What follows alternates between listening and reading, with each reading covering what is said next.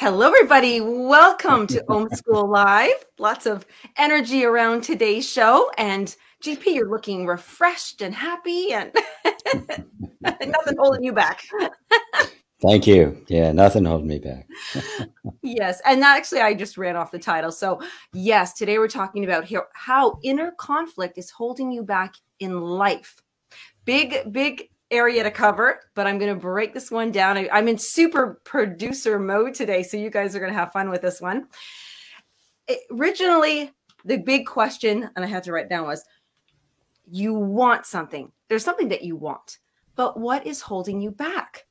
Like, there's this thing. So you know what it is? It's conflict. There's something going on. There's an inner conflict. And I know the answer. I know the technique on how to get there is through inner reconciliation, but we're going to go into all of this and all areas that I know you're wanting to hear. Now, GP, our in-house master spiritual teacher here is... You just sounded like a seventh grade teacher. Now, GP. It's like, you're in trouble. You became alert. You're like, hey, what? You just triggered something inside. I heard that so much. Yeah. Well, every memory lane here. Well, what I've noticed is that, and I appreciate this from all the people out there trying to help everybody. We all are looking for help and want help. And we kind of do those big areas: love, health, wealth, right? You got your relationships, you've got how you're feeling health-wise, and you've got your prosperity, your money.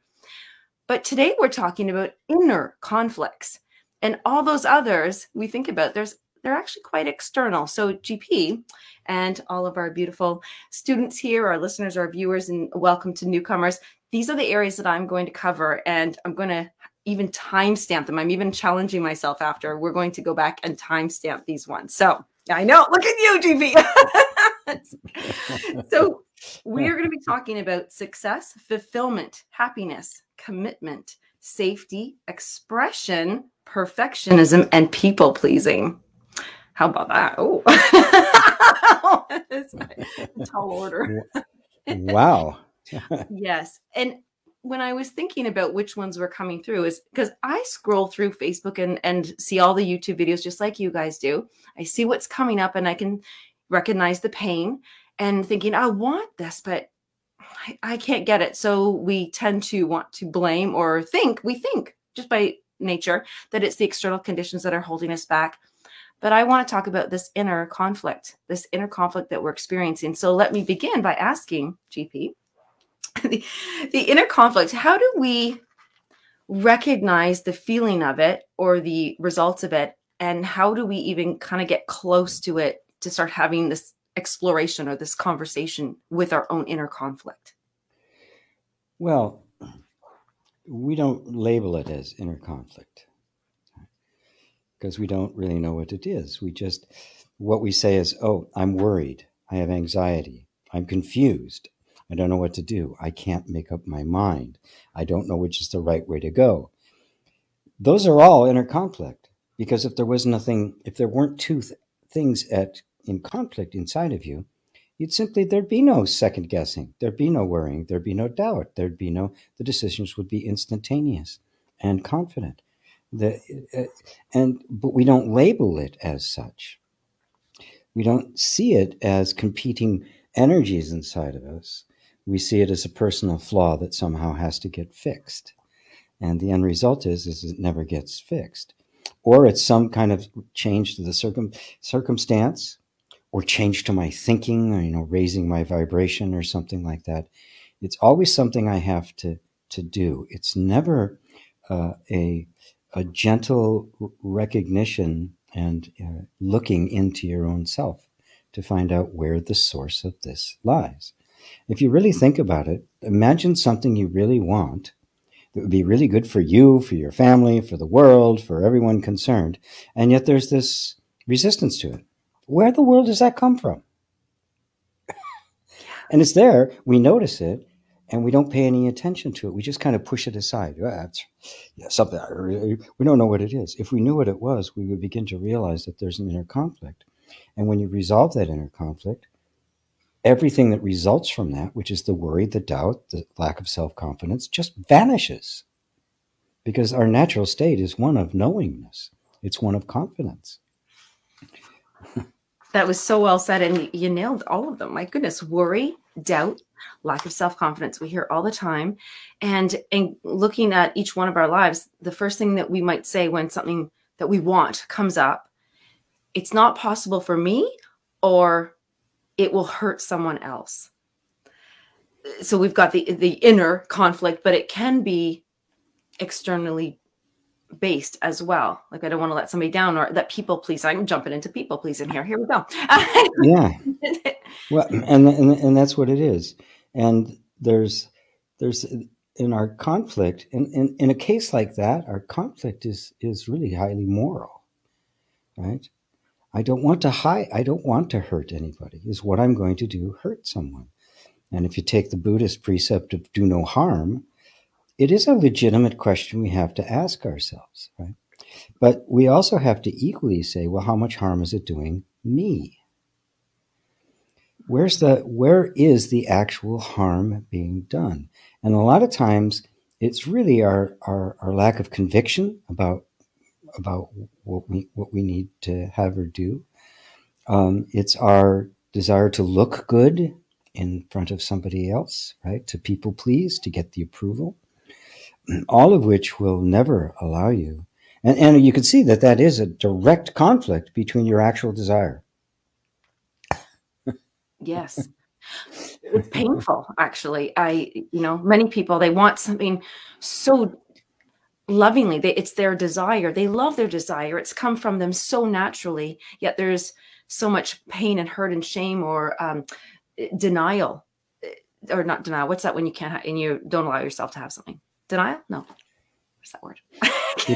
Denial. Yeah. Denial. You can't have it. I can't have it. Yeah. And it's very painful. And so what do we do with that? I'm going to call that angels in the basement for now. Everybody pin that little word. But if we deny something of ourselves, we suppress it, or where does it go? When a desire arises, it first needs to be acknowledged. It needs to be acknowledged that I have this desire. Right? And that's a very natural thing to do. It's just, I have a pain in my toe. Oh, there's a pain in my toe. I mean, we don't have a problem with that. And these days, we've all become spiritually mature enough that, some kind of uncomfortable feeling comes up. Oh, I have an uncomfortable feeling. We're willing to admit it. But desire is yet still kind of taboo. Off to the side, I have this desire. The reason why, we don't really know what to do with our pure natural desires. When a desire arises, it runs into our internal environment, which has got judgments on it, which has got the sense of, is it possible? How do I do it? How do you make it happen? See, there's this entire emotional and intellectual framework in which the desire, which knows nothing of any of that, arises and is into, and now we're interpreting the desire. We're negotiating with it. How am I going to make it happen? Right? Yes. And is it okay for me to even have this desire? And if the answer is no, you just try to suppress it back down again and hope it goes away until the next time it pops up. Right? And learning how to be with our desires as much as being with our fears and our discomforts, learning how to be with happiness as much as being with grief, is part of this this spiritual practice. And sometimes a desire arises and somebody else isn't going to like it. You can't have that. What do you mean? That means I'm not in the equation. That means That's right, which is different than harming. Oh. I'm not necessarily harming them. I'm just not giving them what they told me I'm supposed to give them. Which is really different. That is really different. Yeah. Yeah. Is it really doing harm? Oh. I mean, if I break up with somebody and they're totally taken aback, they didn't see it coming, they're totally in love with you, they want to spend the rest of your life with you, but you don't feel it, is that doing them harm? Or is it doing more harm to be in a relationship and not really loving them? Right. Oh, I don't know if I'm gonna be forward here and ask if this is allowed to be shared. You can say no. You have a friend, a very important person in your life, who had to really make a decision between two career paths, and there's harm if they chose one over the other for themselves, but they could have been thinking there's harm over for somebody else, that position wouldn't, you know, work without them. And so I don't know if do you know who I'm talking about? Yeah, you're my friend. Am I going to go get a very prestigious, high-paying job in the government in a state government in the U.S., or am I going to go work in a bar in a castle in Ireland and barely get by with have a little place that I can stay in? It just took me 2 seconds to go, you know what you want to do. Because he did know what he wanted to do. He needed somebody to tell him to give him permission. Permission. That's where the next step. Because it was a level of maturity that we have to come to, right? That owns these desires. And we do need a sangha. We do need people around. We need elders and students. We need people around us so that we can have something to true it against. Because, you know, the capacity for the human mind for self-deception is just unlimited. It's off the charts. Yes. Actually, that's a good word, self-deception. Do we choose to have self-deception, or is it just the mind creating all these stories to find something to anchor into and just go, that's why? It's the latter. It's that. Yeah. We deceive ourselves because we can't face what we're really feeling. We can't face the consequences of our own desires. We can't face the consequences of our actions. You know, we're not really willing to look at why we did something the way we did it, even though the result was what may have been harmful to yourself and others. You know, it's a lot easier to try to justify it and defend your egoic position than to look at it and go, man, did I screw that up? You know, Right. You know, I gotta own that. Boy, that's my bed. I'm taking a nap in it. Yeah. Because if we didn't have, I want to say the spiritual maturity, but it's really that spiritual relationship that if we don't understand who we are, the judgment is so harsh as opposed to just being able to, that's what happened. Well, judgment is a key way in which the conditioning keeps our desires from surfacing. If they're judged every time they arise, a desire arises, I'm going to feel pain and judged. I'm going to do everything I possibly can to keep that from surfacing. Oh, hold on. I got to repeat that so I can follow. Judgment is a way to manage our desires and allow them to either rise to suppress them. Manage is too nice a word. Okay. Manage is just too neat a word. It's suppress or even repress them. And because you expressed a natural desire as a child, you know, your tribe, your family didn't like it. You heard about it. You felt terrible. It was judged, and so you started judging yourself. When it comes up, I'm not good. This is not good. I shouldn't be feeling this, right? As if you can't help it, as if you could possibly help it. I mean, right. So we've been trained, everybody very individually, very differently, because we all have different experiences, different responses, different reactions, different environments, and all of this quick little, trained on that one. That one hurt. Let me suppress that. Trained. Yeah. And it happens long before you're even aware of it happening. Right. It's happening in the womb. Yes. Yeah.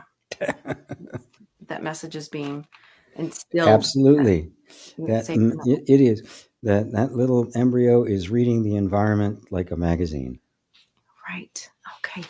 So if I were to go to our areas, I jumped into that little fun people pleasing, which involves am I truly harming others, or am I just not giving what they've expressed that they need?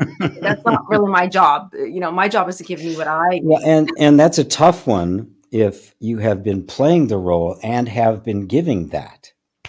Right. Now you've got to quit. Oh, ooh. Now you got to quit. Oh boy, are you going to hear about it? It's like, you know, you're giving something for free and all of a sudden you got to charge. Oh, very. Ouch. Good one to bring up for all of our light workers, spiritual workers, coaches who are like, but I would do this for free. And okay, now I'm going to finances. Yeah, I'm totally bringing this one in for success and finances and wealth in that category. That is such a tricky one. Does this all come back to a conflict, an inner conflict that we have about value or about money, currency? Oh my. Okay, let's all be really clear. There are there are there are two things in our culture in the West that are more conflicted and have more mixed messages than any other subject we could possibly deal with: sex and money. They're also the two number one reasons why relationships break up. And depending when the survey is taken, they switch places as number one and number two. Yeah. And they influence each other, right? Because they're mixed messages. We don't know what the hell to make of it. On one hand, we see just the obscene, ostentatious wealth on one side and just this abject poverty on the other. And we go, well, how do I find a balance in the middle of that? How do I function, especially if it's within an economic system that is inherently flawed, inherently corrupt, and will never, ever deliver an equitable life for everyone? It's not why it was here. It's not why it was designed. It's like an aristocracy. It was not designed for the peasant. Right. Yes. Right? So what do you do in the midst of that? When every time we always get these other messages that money is the root of all evil. The actual message was the love of money was the root of all evil, which is often misquoted. It's how do we come to a true message? So the first place to start is, what does it mean to me right now? What meaning have I given money? Look at money, right? Does it have any meaning? Is there happiness in it? Is there sadness in it? Is there corruption in it? It's just a goddamn piece of paper. So everything about it is whatever meaning you have given it. And that meaning has been derived from the culture, from your family, going all the way back. In my case, my parents got married during the Great Depression, right? My father lost a lot of money in the stock market. He never recovered from that. That message come through me. So these things are in the culture, they're in the family. And so it behooves us to go back and say, well, then, okay, what does money really mean to me? Not just, the words that I can repeat, it's just a medium of exchange and money is energy and all that. That's really cute stuff. But what does it actually mean down here in the gut? Right? When you think about, I've done workshops and I've just said, okay, here we go. Money. And I just show the money. And you can watch people go, right, because they're not expecting it. And suddenly, boom, this very visceral reaction takes place, right? Yes. They don't have time to think about it.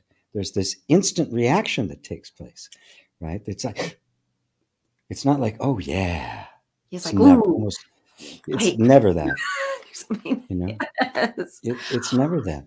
Yeah. When you realize that money is a pure abstraction, it has no inherent meaning whatsoever.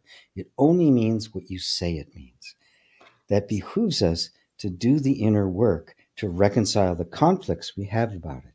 And we are duplicitous. We are of two minds. Yes. We do have all these mixed messages in us. Right? Yeah. And that's what I wanted to bring up there, and you just did, was, so does the conflict come up because we are not clear on our beliefs or about money, or because we just don't have one, or because they truly are just in conflict? Well, number 1 and number 3 are actually the same. Yeah. are on the same. We're not really clear about it because we haven't probed deeply enough to find out on a visceral, on an energetic level, what meanings we have adopted that have been put into the nervous system that we have not scrutinized, that have not been brought out into the light. Right. It's so interesting to think about conflicts, how we need to bring them out into the light. And otherwise, are we actually suppressing the conflict or the beliefs? Because you have the two people, the beliefs, let's say, and then you have the fighting, the relations, that conflict. It's just all being suppressed. So is it the fact that we need to bring out the beliefs, which will then highlight the conflict? Well, the conflict is between competing beliefs. Right. On one side, I want to have a good income and a secure life and a family and all that.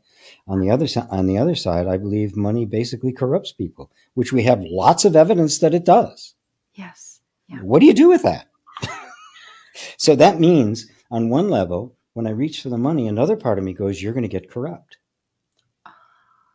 Gotcha. And then when I hold back, the other part says, "Man, what are you doing? You could do much better than this." I mean, Yes. So then you're frozen. So paralysis by analysis and absolutely conflict. frozen. Yeah. And so just before we go into like, what do we do and how do we take care of this? Because I do want to bring up a few of the topics because that would this. So what about, well, commitments go with people. You're so organized today.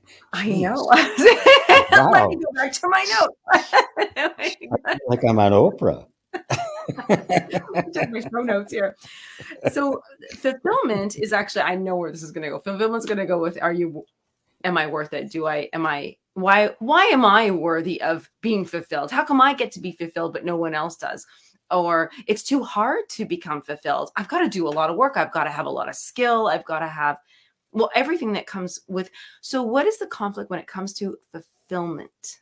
That's a big one. Fulfillment. Well, it's not really, it's not the kind of thing that I can just say, okay, this is what gets in the way, right? It's that we all seek fulfillment and yet we don't find it. Why not? What is it that stands in the way of knowing fulfillment? Obviously, a desire arises. When a child, a desire arises, they fulfill it. You can see it until they can't, right?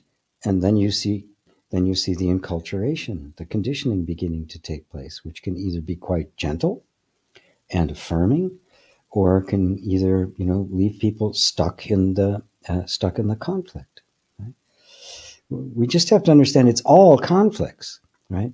If there were no conflict, we'd just be all moving down the highway, right? Because there'd be nothing holding us back. No traffic.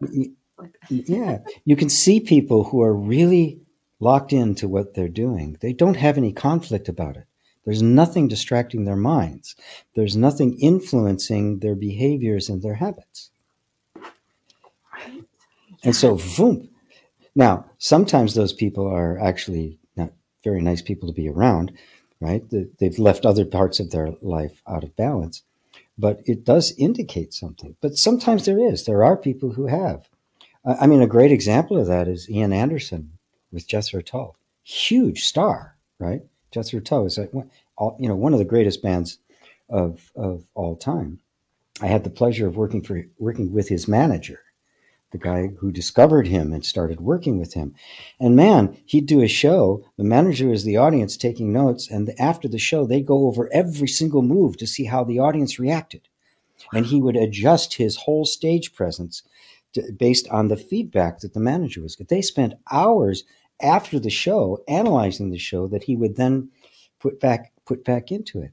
He was while all the other rock stars were spending all his money, he didn't spend a penny. He lived in a tiny little apartment in London for like 3 years till he knew it wasn't going to end. And then he bought a fish hatchery in Scotland, which he now runs, and it's a $3 million a year business. Oh, I have to look that up. Oh, nice. He's one of those guys that he balanced everything. He's got wife and kids. He's one wife. I mean, his whole life is well rounded, and he's just this incredible character on stage. So when you look at it, there are rare examples of people who have been that focused and not out of balance. I like that. Yes. So it's possible. So first of all, thank you for highlighting that it is possible. And whether that involves a lot. That's, as you said, the upbringing, the conditioning, the raising, the love, the receiving, the perception, the doing the inner work. If it wasn't all that, like it just pulls everything into play when we're talking about that. Now, the two things I want to sneak in before we open up to comments over here. Thank you. I did announce, and I always like to let people know we do get to all the questions and comments, just a little bit after the halfway mark of the show. You've I want to say you've renamed, but I don't even want to go that's far. I was going to say you've renamed some of the chakras, but let's just go with this. There were two very obvious archetypes that I see that go into conflict all the time: safety and expression. I want to sing out to the world and everything, but ooh, that's not safe. Or I like rules. You can't step out of here, but then I have nowhere to express myself. Yes. Are those the very foundational archetypes that are involved in every conflict? Yeah. I mean, I put it that way. I'll put it in terms of safety and freedom. If you're looking at the chakras, I call it first chakra and second chakra, the tribe and the nymph, right? It's just, pure safety, pure pleasure. And you can tell they're inherently in conflict, right? If they're not resolved so that they can flow together and support each other, yeah, it's just a horrible life, right? If you're just purely in it for pleasure, it'll be really fun, but last about 15 minutes. If it's all about safety, you'll last a long time, but you'll be an ant. There'll be nothing to your life at all. It'll be extremely boring, and we'll feel that. So yeah, it is always a conflict between our reaching for freedom and the part that says it's not safe to do that. And if they're not talking, you'll be constantly stalled. It'll be 1 foot on the brake and 1 foot on the gas your whole life. Yes. That's such a great analogy. Yeah, it's so obvious that one to bring it up, but you're right. I am a 2-foot driver, but the gas and the brake, like if you can juggle it, beautiful. I'm really good at it, but if you cannot, you're like, oh, where if am I do going? say so myself, I'm a 2 foot. Yes. Oh, that's right. We've just that's fun. And so yes. in life, where it's a balance, a flow, a dance. There's a lead, there's a follow, then it might switch and do some fancy twirl. But before we get to all these fun analogies, what I'd like to highlight is that if we know that safety and pleasure, safety and freedom is inherently in this conflict, it is then a desire that when it rises, oh, there's the desire. And does it have to choose sides? Do we, judge it based on a side of safety and freedom? And if it says, I can't make a decision, I have doubt, I'm not sure, we push it into the basement, lock it up, it's suppressed. Is that fair to say there? Well, that's how we normally do it. We have been conditioned in a way to give everything its particular meaning, right? That meaning will keep a desire suppressed, right? So that the safety side will have predominance over it. Now, of course, it's regarded as unsafe based on the rules of the tribe that were imposed on you. It may not, in fact, be at all unsafe in the slightest. It may be actually wonderful and beautiful, but you've been trained to give it the meaning that it is unsafe should it appear. Therefore, the safety has precedent over it. So the process is to take a step back. And the job of the ego, which is the third chakra, the storyteller, is to install those rules and maintain them as a sense of identity. Because there's nothing stronger, there's nothing that has more force in the system than I am this or I am not that. Because when I am it, that is the ultimate enforcer. We're not like that. I'm never going to do that. That's not who I am. It just enforces this relationship, which keeps it in balance, which is why the ego is so tenacious. So we have to take a step out of all of that. The lower three chakras represent the unconscious. Mm-hmm. There's no consciousness there. There's no possibility of self-examination or contemplation. It is purely mechanistic.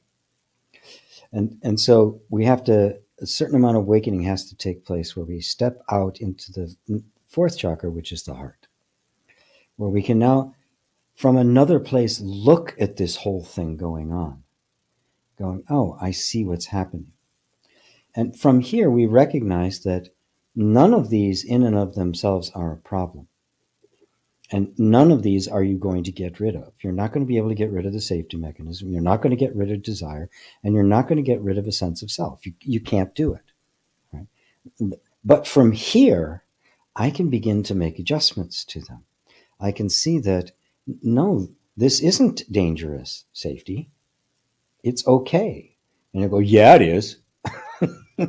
And that's when you very gently and very compassionately, by not taking sides and honoring all of the positions, you could say, let's take a look. You're doing a great job. I know you continue to keep us safe. Let's see if it's still dangerous. It was once, for sure. Your parents made it really dangerous. But now that they're not in the picture anymore, it's just us. Let's check it out. Maybe it's not dangerous. And now there's this interdialogue that takes place. This is the self-inquiry. This is how inner reconciliation does self-inquiry in a therapeutic way.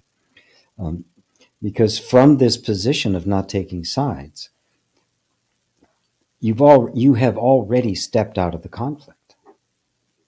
Mm-hmm. The moment you take a side, you make the conflict. Oh, that's so good. I love that. And I was just thinking about, yes. So first of all, I want to recap that because that was nice.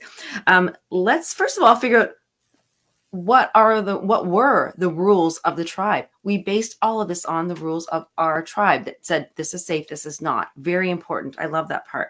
And do they still have that rule? Are they necessary to keep in place? Maybe you're on a different tribe, maybe, all those things. So I like that. Absolutely.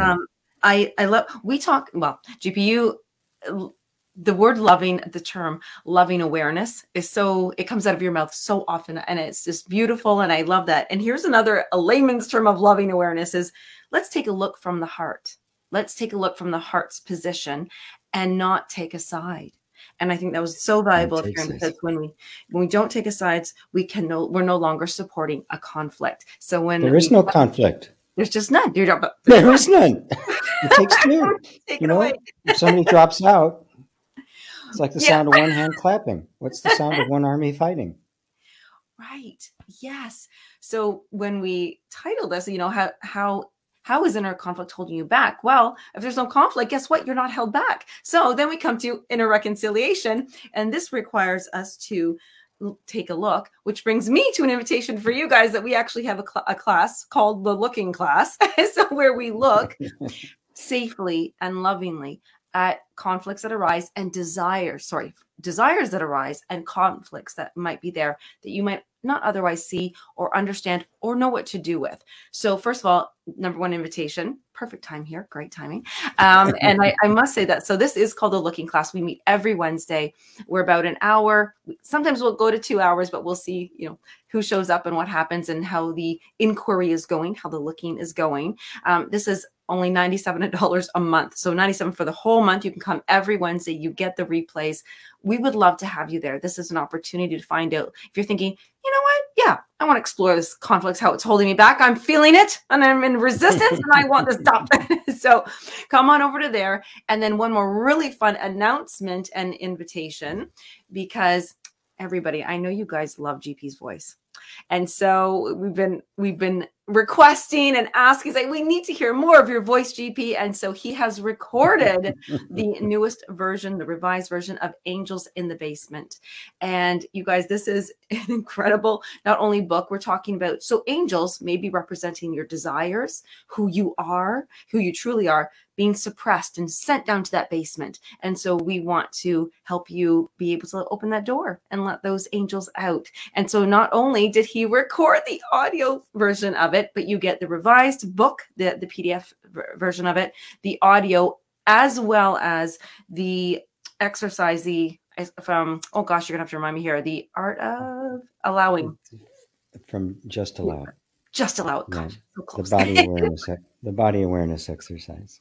Yes, a body awareness exercise. So you get an exercise, a book to read and an audio to listen to GP's voice from the Angels in the Basement book. So, and you know what? It's 1997. So $20, you're in, you're getting this amazing book. And then if you're like, wow, I need to work through this, then come on over to the looking class every Wednesday and work through that. So why wouldn't you do this? This is always fun to make these offers and invitation. It's my favorite part. I get so much out of these classes at Homeschool Live, and I'm so happy you guys are here. I can see some questions coming through. I'm going to go over and read through them, but I do want to make sure we talked about safety and expression, fulfillment, habits, commitment, success, perfectionism. You know what? I'm going to see what comments come up, and if that is not here, that's just around failure. We're in conflict. Like, oh, I'm not safe if I fail, if I'm not perfect. So that can really hold us back. Oh, and it's a perfect way to suppress desire. Yeah. Perfect. It holds you back. You will hit that glass ceiling, that brick wall. I'm just not good enough yet. Yeah. Oh, always yet. Yeah, it's yet. It's always yet, right? Yet. Still not good enough yet. Not quite. Almost, but not quite.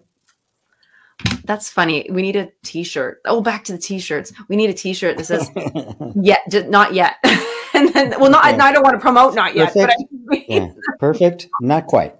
Not quite. Almost. Aww. So everybody, hello. We've got Ralph up and saying hello. We've got Andy saying hello, and Andy saying hello to Ralph, which is lovely. Fernando, that's a lovely thing. Thank you, Fernando. We're so happy to be here with you guys. You know, the Homeschool Live. He's so happy about that. Ava, hello. And Homeschool's the best school in the world. Oh, well, we get an award here. I love it. We get some thumbs up on that one. And life-changing. It is life-changing. You get to see your life differently, different and from love. Playing, hello. Crispin. Oh, Crispin's here. We haven't seen Crispin for a little while.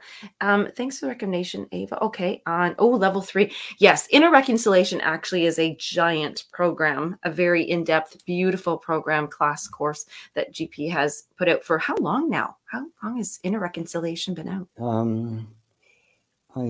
I started to record the level 1 in the summer of 2016. 2016. Yeah, so we've 7 years. We're into that one. So it's been helping literally hundreds of people. So thank you. And if you guys like to check that out, if there's any questions at all, and I'm speaking too quickly or unclear, just put a comment in. We'll set you straight. We'll put you on the right path. So Rose, okay, so level 3. So Rose, for you, hello, how are you? I've been asking myself why I don't allow myself to be body awareness, happy, and I finally noticed it because I don't like what I'm experiencing or where I am in life. Is that inner conflict as well? Well, yes, the essence of it, isn't it, Sonia? That's Sonia. Oh, hi, Sonia. Yeah. First thing is a little bit of celebration. You noticed it. My God, I don't give myself permission to be happy. Happiness comes up, and immediately there's resistance to it. Well, now, why is that? Well, because as a child, when you began to exude your happiness, when we're happy, what happens? We are just ourselves, right? There's very little in the way of inhibitions, right? We're just being ourselves, and criticism doesn't touch us. I mean, it's just like, so there's happiness. Remember, happiness is the freedom to be yourself. Without the freedom to be yourself, you can't be happy. And so when you're happy, out you come, right? And of course, when you come, the tribe goes, oh, no. Back in there you go. And so the nervous system associates happiness with the eventual pain that it's going to cause. And so when happiness comes up, immediately the alerts go off. Whoop, danger. Whoop, whoop, danger, Will Robinson. Whoop, whoop. And it pushes it back down again. So there's this uncomfortable feeling. To this day, it happens to me. I'll find myself being happy and something go, you better watch out. What? Where are you coming from? Right? Right? So it's that you noticed it. Now, now we inquire more deeply into it and go, okay, so the resistance to happiness is part of the protective mechanism. It thinks that if I get happy, I am going to be, I am going to emerge, and I'm going to get in, and I'm going to get in trouble. Right? And so I'm not even allowed to say, this is going to, the mind can twist this stuff so much, right? We say, to just allow it to allow things to be the way they are, which means that when I have the feeling that I'm not where I want to be in my life, oh, I shouldn't feel that. Then that gets suppressed. Right? So here's what you do. You go, all right, I'm not really happy with where I am in my life. And just say it. Right? Because obviously you're not. It's a truth, right? So, this whole process isn't to make you happy with circumstances that are unhappy. It's to see things as they are. To find a contentment that isn't influenced by external conditions doesn't mean you suppress every desire you have for better conditions. It is not a resignation to life being sucky. It's a mechanism by which we begin to see clearly why it sucks. And the more that that's going on inside, the more the circumstances begin to conform to it because there's less and less resistance. So you admit, I don't really like the way this is. Right? And I noticed that I'm this desire, this fear that somehow I'm going to get hurt if I get happy, kind of puts weight behind this idea that I should just be happy with what I've got. But I'm not. Okay, so there's the truth. I'm not. And I'm not feeling happy. All right. So why don't we just be with both of those and not put any kind of judgment on either? Just a really honest place right here, right in the middle. And you know what? I don't know what to do about it. Do I go more inward? Do I take some steps outward? Or maybe all of the above? So this is the reconciliation, right? It's never a denial of what you're feeling. It's never a criticism of what's being felt. It's just a raw, sober acknowledgement of what you're feeling, which then allows you to start probing it to its source. Well, what is it about this that I'm not happy with? If I take off the idea that somehow I'm supposed to be happy with this, what is missing? And you notice that it's a beautiful question. Suddenly it's like you get to know yourself better. Well, what is it in you that's not satisfied here? What needs something? What needs acknowledgement? What needs a greater field of expression? And these are the kind of things, these are questions you really keep taking into your heart, which is why this is a lifetime practice and not just a one. It's not just a vaccine, right? It's a lifetime practice of constantly going deeper and deeper and deeper, recognizing that yes, there is a state of being that is so content that the circumstances do not change it. And simultaneously, there's the interaction with human life in which we are constantly choosing the better path for ourselves. They're not in conflict with each other. This is the true meaning of non-duality. There is no conflict between the absolute truth of your pure, perfect, Buddhahood-like nature right now and all the ups and downs and conflicts and stuff of human life. There is no conflict between the two. In fact, they're one. Does that help, Sonia? I hope so, Sonia. I felt like I love the freedom there that's felt when it's not about being happy with the circumstances. It's I don't want to say in spite of, but it's as well as as well as as well yeah, as as well as yeah. Yeah. I have to get a little closer to read this. Hold on here. Wait, I moved. Where did I move? There we go. Okay, Jacqueline is a hello, Jacqueline. He's shining. GP is feeling wonderful today. Oh, goodness. We have love from Facebook user. Usually when I have a desire, I do as GP says. I scratch my nose. Yes, when my butt is itchy. Oh, I love that one. You're like, oh, my butt's itchy, but I'm scratching. So you're never going to Yeah, it's satisfy because, it. and when we're doing that, it means that we have become alienated from the actual desire. We're not able to admit to ourselves what the real desire is. So what I recommend is don't scratch the nose and don't scratch the butt either. Just sit with the itch. Sit with It the will itch. give you Oh gosh, this is like a horrible commercial. yes. Never Sit let with GP the work. the sit with the itch workshop. Yeah, that'll attract a huge crowd.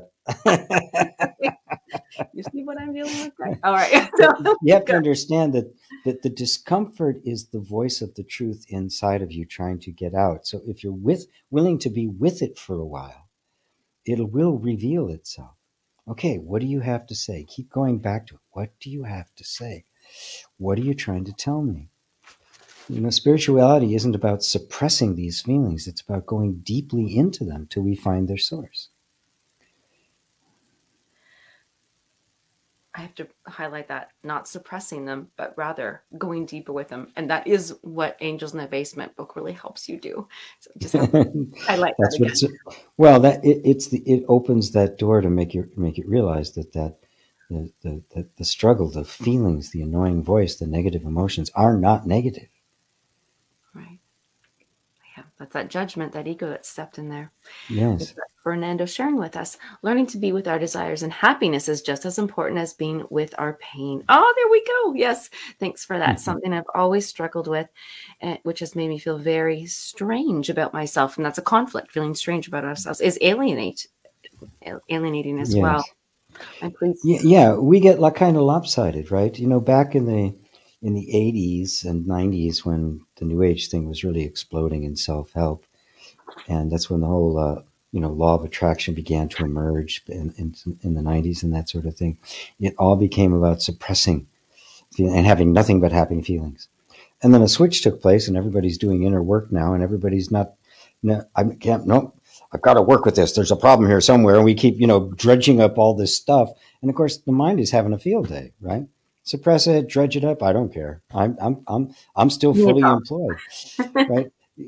Be with what's there. If happiness comes up, let it be there. Oh my God, I feel really good today. Why? I have no idea, right? Or the happiness comes up and then there's resistance. You go, what's that all about? You become really curious. But there's nothing blocking anything. I mean, really, if you want to experience the bliss of life, you're going to have to let yourself feel bliss. Well said. I like that one. But if we're pushing it down, it's because it was dangerous in the past. That's all. Happiness gives you the permission to be yourself. And that is the one thing you didn't have as a kid.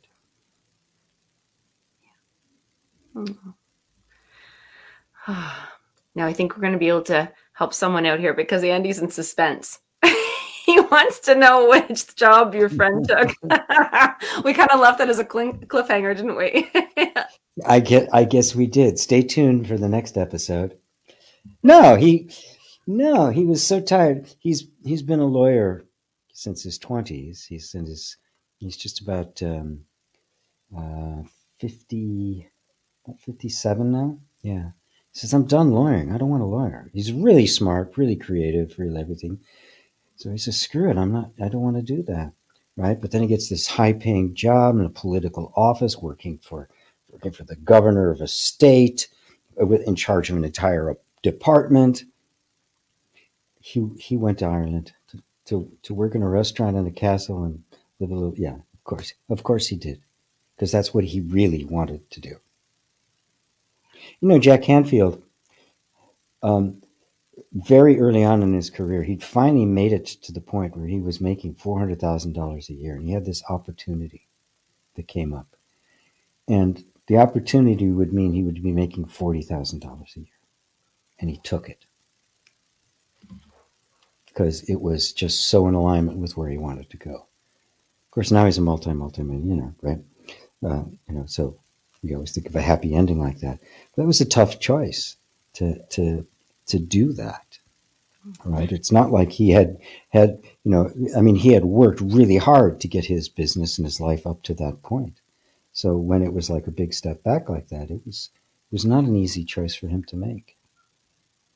And I like to highlight and just bring this part of the conversation, GP, is that it's not always that you're following your dreams means that you'll be, poor and work in a pub. It's not like that. It's sometimes that choice is to go from only making 20,000 a year to maybe your dream job is the $1 million a year. And I did extremes there, but it doesn't always mean like just to follow your dreams and live your passion that you have to go downslide on a financial. Yeah. And that's always one of the things that's talked about it, because that's the fear of it. It's like, it has nothing to do with where you end up in the circumstances financially or physically or any of that. It has to do about following your bliss, as Joseph Campbell put it, because you cannot be happy if you're in a life that does not fit you. You can't do it. You're the whale in the swimming pool. It's a metaphor I use throughout Angels in the Basement. You cannot be happy in that kind of a confinement. You just can't. Yeah, exactly. Now, Jay is asking, hi, G, Lisa, and everyone. It's really uncomfortable to be with not knowing about something and being exposed to others about it, knowing that there will be some very harsh criticism. Hold on, I've got to read that again. It's really uncomfortable to be with not knowing about something and being exposed to others about it. Having to talk to others about it and know that there'll be some harsh criticism because you don't know anything about it. And he says further on, you have to put this act up like you know everything. I said, no, you don't. Just be ignorant and endure the criticism. It's the criticism you're afraid of, not the not knowing. Right? So probe into the fact, why am I afraid of their criticism? Why is their approval so important to me? And how deep in the rabbit hole does this go? So now I'm projecting my parents on my coworkers, thinking that their disapproval is going to have the same impact as disapproval of my parents. That's probably where it comes from, but don't take my word for it. Probe into it. Why does it matter what somebody else says? Why is there a fear of what they say? I mean, if there's a right balance inside, there's no, if somebody criticizes you, go, oh yeah, you're right. I shouldn't have done that. That was not the right. There'd be no recrimination associated with it. It would be a welcome correction. Right? But if there's a fear there, I don't want to look bad. Well, why not?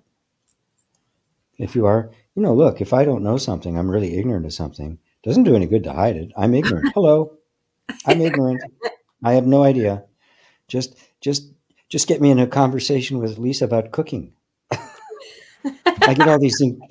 Oh, look what I'm having for breakfast today, and I'm looking at my oatmeal, and I'm proud that I could throw some raisins and nuts in it. Right? It's like, look what I did. Right? I'm like a 5-year-old compared to that. We're going to upgrade you to black currants after this, other than raisins. But look at this. Yeah. Interesting point. This is what I have to put up with every single day. Interesting situation, Jay. I want to share with you. I'm learning a new skill, and and I like being pretty awesome at what I do, and it's new. I have never done this skill before, and the word that came up yesterday while I was training was clumsy. Like, I was clumsy at this, and I haven't been clumsy at anything for a long time, and it was really uncomfortable, but it's new. I was clumsy. And then my another lady that was training with me, she was, helping me, telling me, and I was so appreciative of her telling me. But what happened was, she actually, after class, she apologized to me. She came to me, I hope you didn't think I was being bossy or correcting you too much. And I was like, I welcomed it. Are you kidding me? I was so appreciative. And see how that was viewed so differently. The exact same situation of where we were coming from. She didn't want to be bossy. I didn't want to be clumsy, but I clearly was. And it was okay. And it really was, like what you're saying, GP, is just, I don't know this. And it's more the how I will look.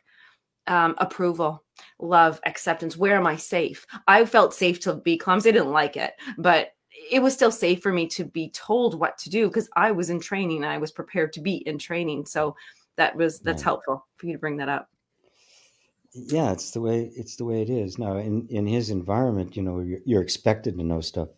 Yeah. That's a guy thing. I'm afraid. I mean, what do you mean you don't know that? Yeah. You're not cool. Just another opportunity to pound our chests, right? Oh, that's a great image for doing a man's workshop. We'll do the chest pound. Yeah.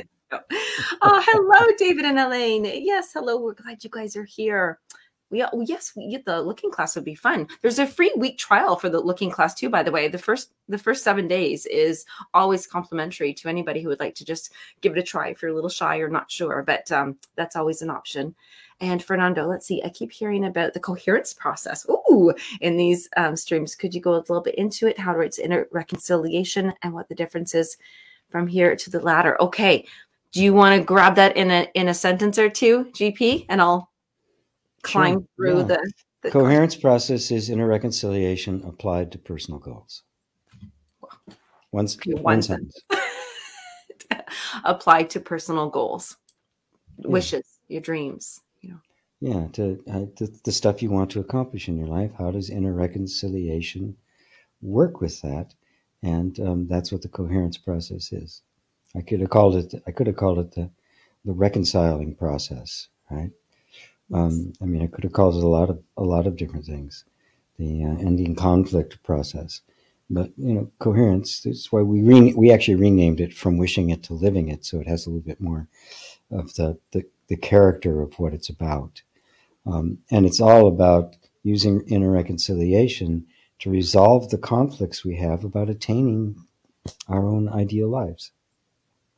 Yeah, that's why I had to do this show today. I was like, it's about conflict. And Pliant had a conflict today when I bought something expensive that I really don't need. Well, is that a conflict that we need it or don't need it? But I guess that's also a bit common sense. I don't like the guilt that I felt through, though. The guilt part that he felt. There's a second part to it. Oh, yeah, here we go. I mean, it was my money. I got from honest work. I didn't steal them. Oh, I guess I did. The materialistic in me showed up, and I'm not a fan. I'm not a fan. And yes. Yeah. Yeah, look at that, right? I bought something because I wanted it. Oh my God. The sin of sins, which means so somebody else would say, oh, that's just so impulsive. You don't need that. Well, who's saying you don't need it? Where are you drawing the lines there? Why is it that you have to justify what you want based on what you need? That is a clear conflict between our wants and our needs. And it's not that everything we want we should just have, right? This isn't you can have it all kind of speak, right? It means that our criteria for making those decisions is in conflict. And when it is, we tend to gravitate to contract and gravitate just towards what we need because we're not going to get any pushback on that internally. Right? But when I start reaching for things that I want, that's when we hit all the pushback. And that's when we run into the fact that our own sense of self has been diminished enough that we cannot honor our own wants and therefore decide whether or not I can reasonably do it without creating more harm for myself. That's one thing. I get this wonderful thing, but I go into huge debt over it. That's an impulse to try to overcome the part that says you can't have it, instead of reconciling between the two. So it is, how do I reconcile all of this to come to the place where I can confidently buy something for myself that I don't really need because I just simply want it. It's going to bring something into my life. There's something about it that matters to me, and I don't need anybody outside to validate whether or not it's okay for me to do that or not. And if you can get to that point, the thing becomes insignificant because you have now one of the greatest gifts of all, which is self-validation, self-confidence, a sense of self-esteem, which unfortunately in spiritual circles gets kind of diminished because that's all ego. And no, not at all. We need self-esteem. We need confidence. We need courage. We need to be able to take on authority. Imagine if all the good people in the world took on the authority that the bad people do. Our world would be completely different. That question is going to be posted in the group, by the way. I'd love to hear that. That is such a thing to think about. It's all, if quote unquote good people, bad people, if we just had those, if we had that I remember very different situations in my life where I didn't have self validation, and it was a prison. But as soon as I found, found, because it's there, self validation, the prison disappeared. It was just gone, and there was nothing different that changed in conditions or it was literally my love for myself, and that dissolving of Yes. of the conflict, the push. There was no pushback. It was like, this is it. This is what I want. There is no pushback because I create the pushback. I create the prison. I create the whole thing. None of it actually exists. Yeah. Yes.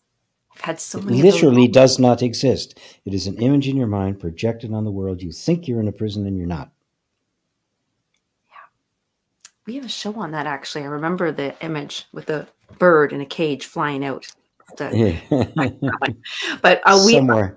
Yes, I can't believe it's the year after. Okay, so we're running a little bit over, but that's okay. I want to make sure that we, the thank yous for everything. But I know that Faith here, she just has one question, and I feel that we should just touch on that one, and then we'll wrap up. But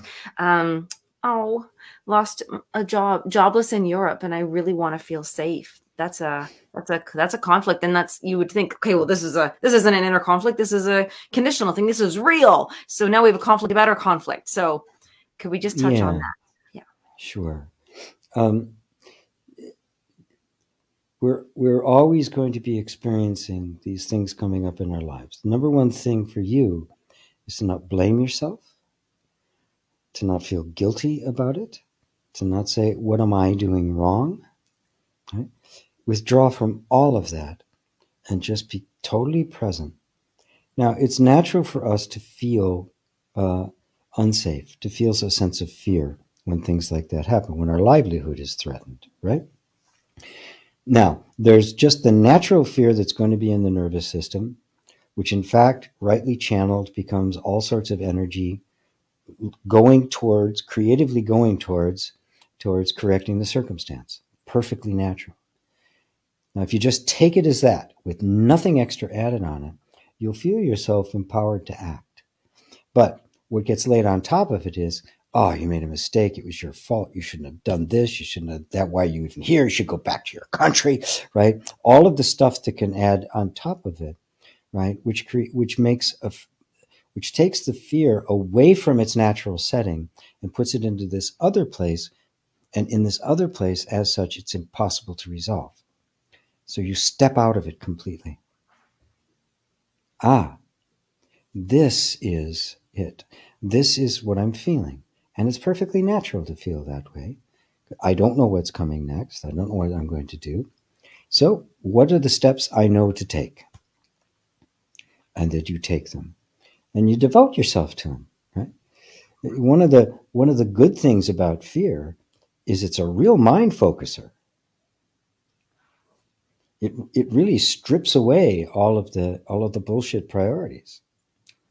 Right? It becomes, this is the most important thing right now. And so in that, you can actually learn how to do that without fear, to set those kind of priorities for yourself when you don't need the circumstances any longer to force them on you. But when they do, you take them as a gift. And everybody remember, every event that comes into your life is an opportunity to fully awaken. Wow. Every single one is an invitation to fully awaken. There is nothing stopping our spiritual inquiry in anything we do, no matter what's going on in our lives and what we have to do, that inquiry can continue to go on. Does that comfort you at all, my dear? beautiful to hear. It's very encouraging as well, and inspiring, and calming. I felt a sense of calm come over. So I hope that at least got through. But, we will wrap up. We'll say goodbye. But I do hope that all of this has been helpful. I know it has. I'm not even going to say I hope.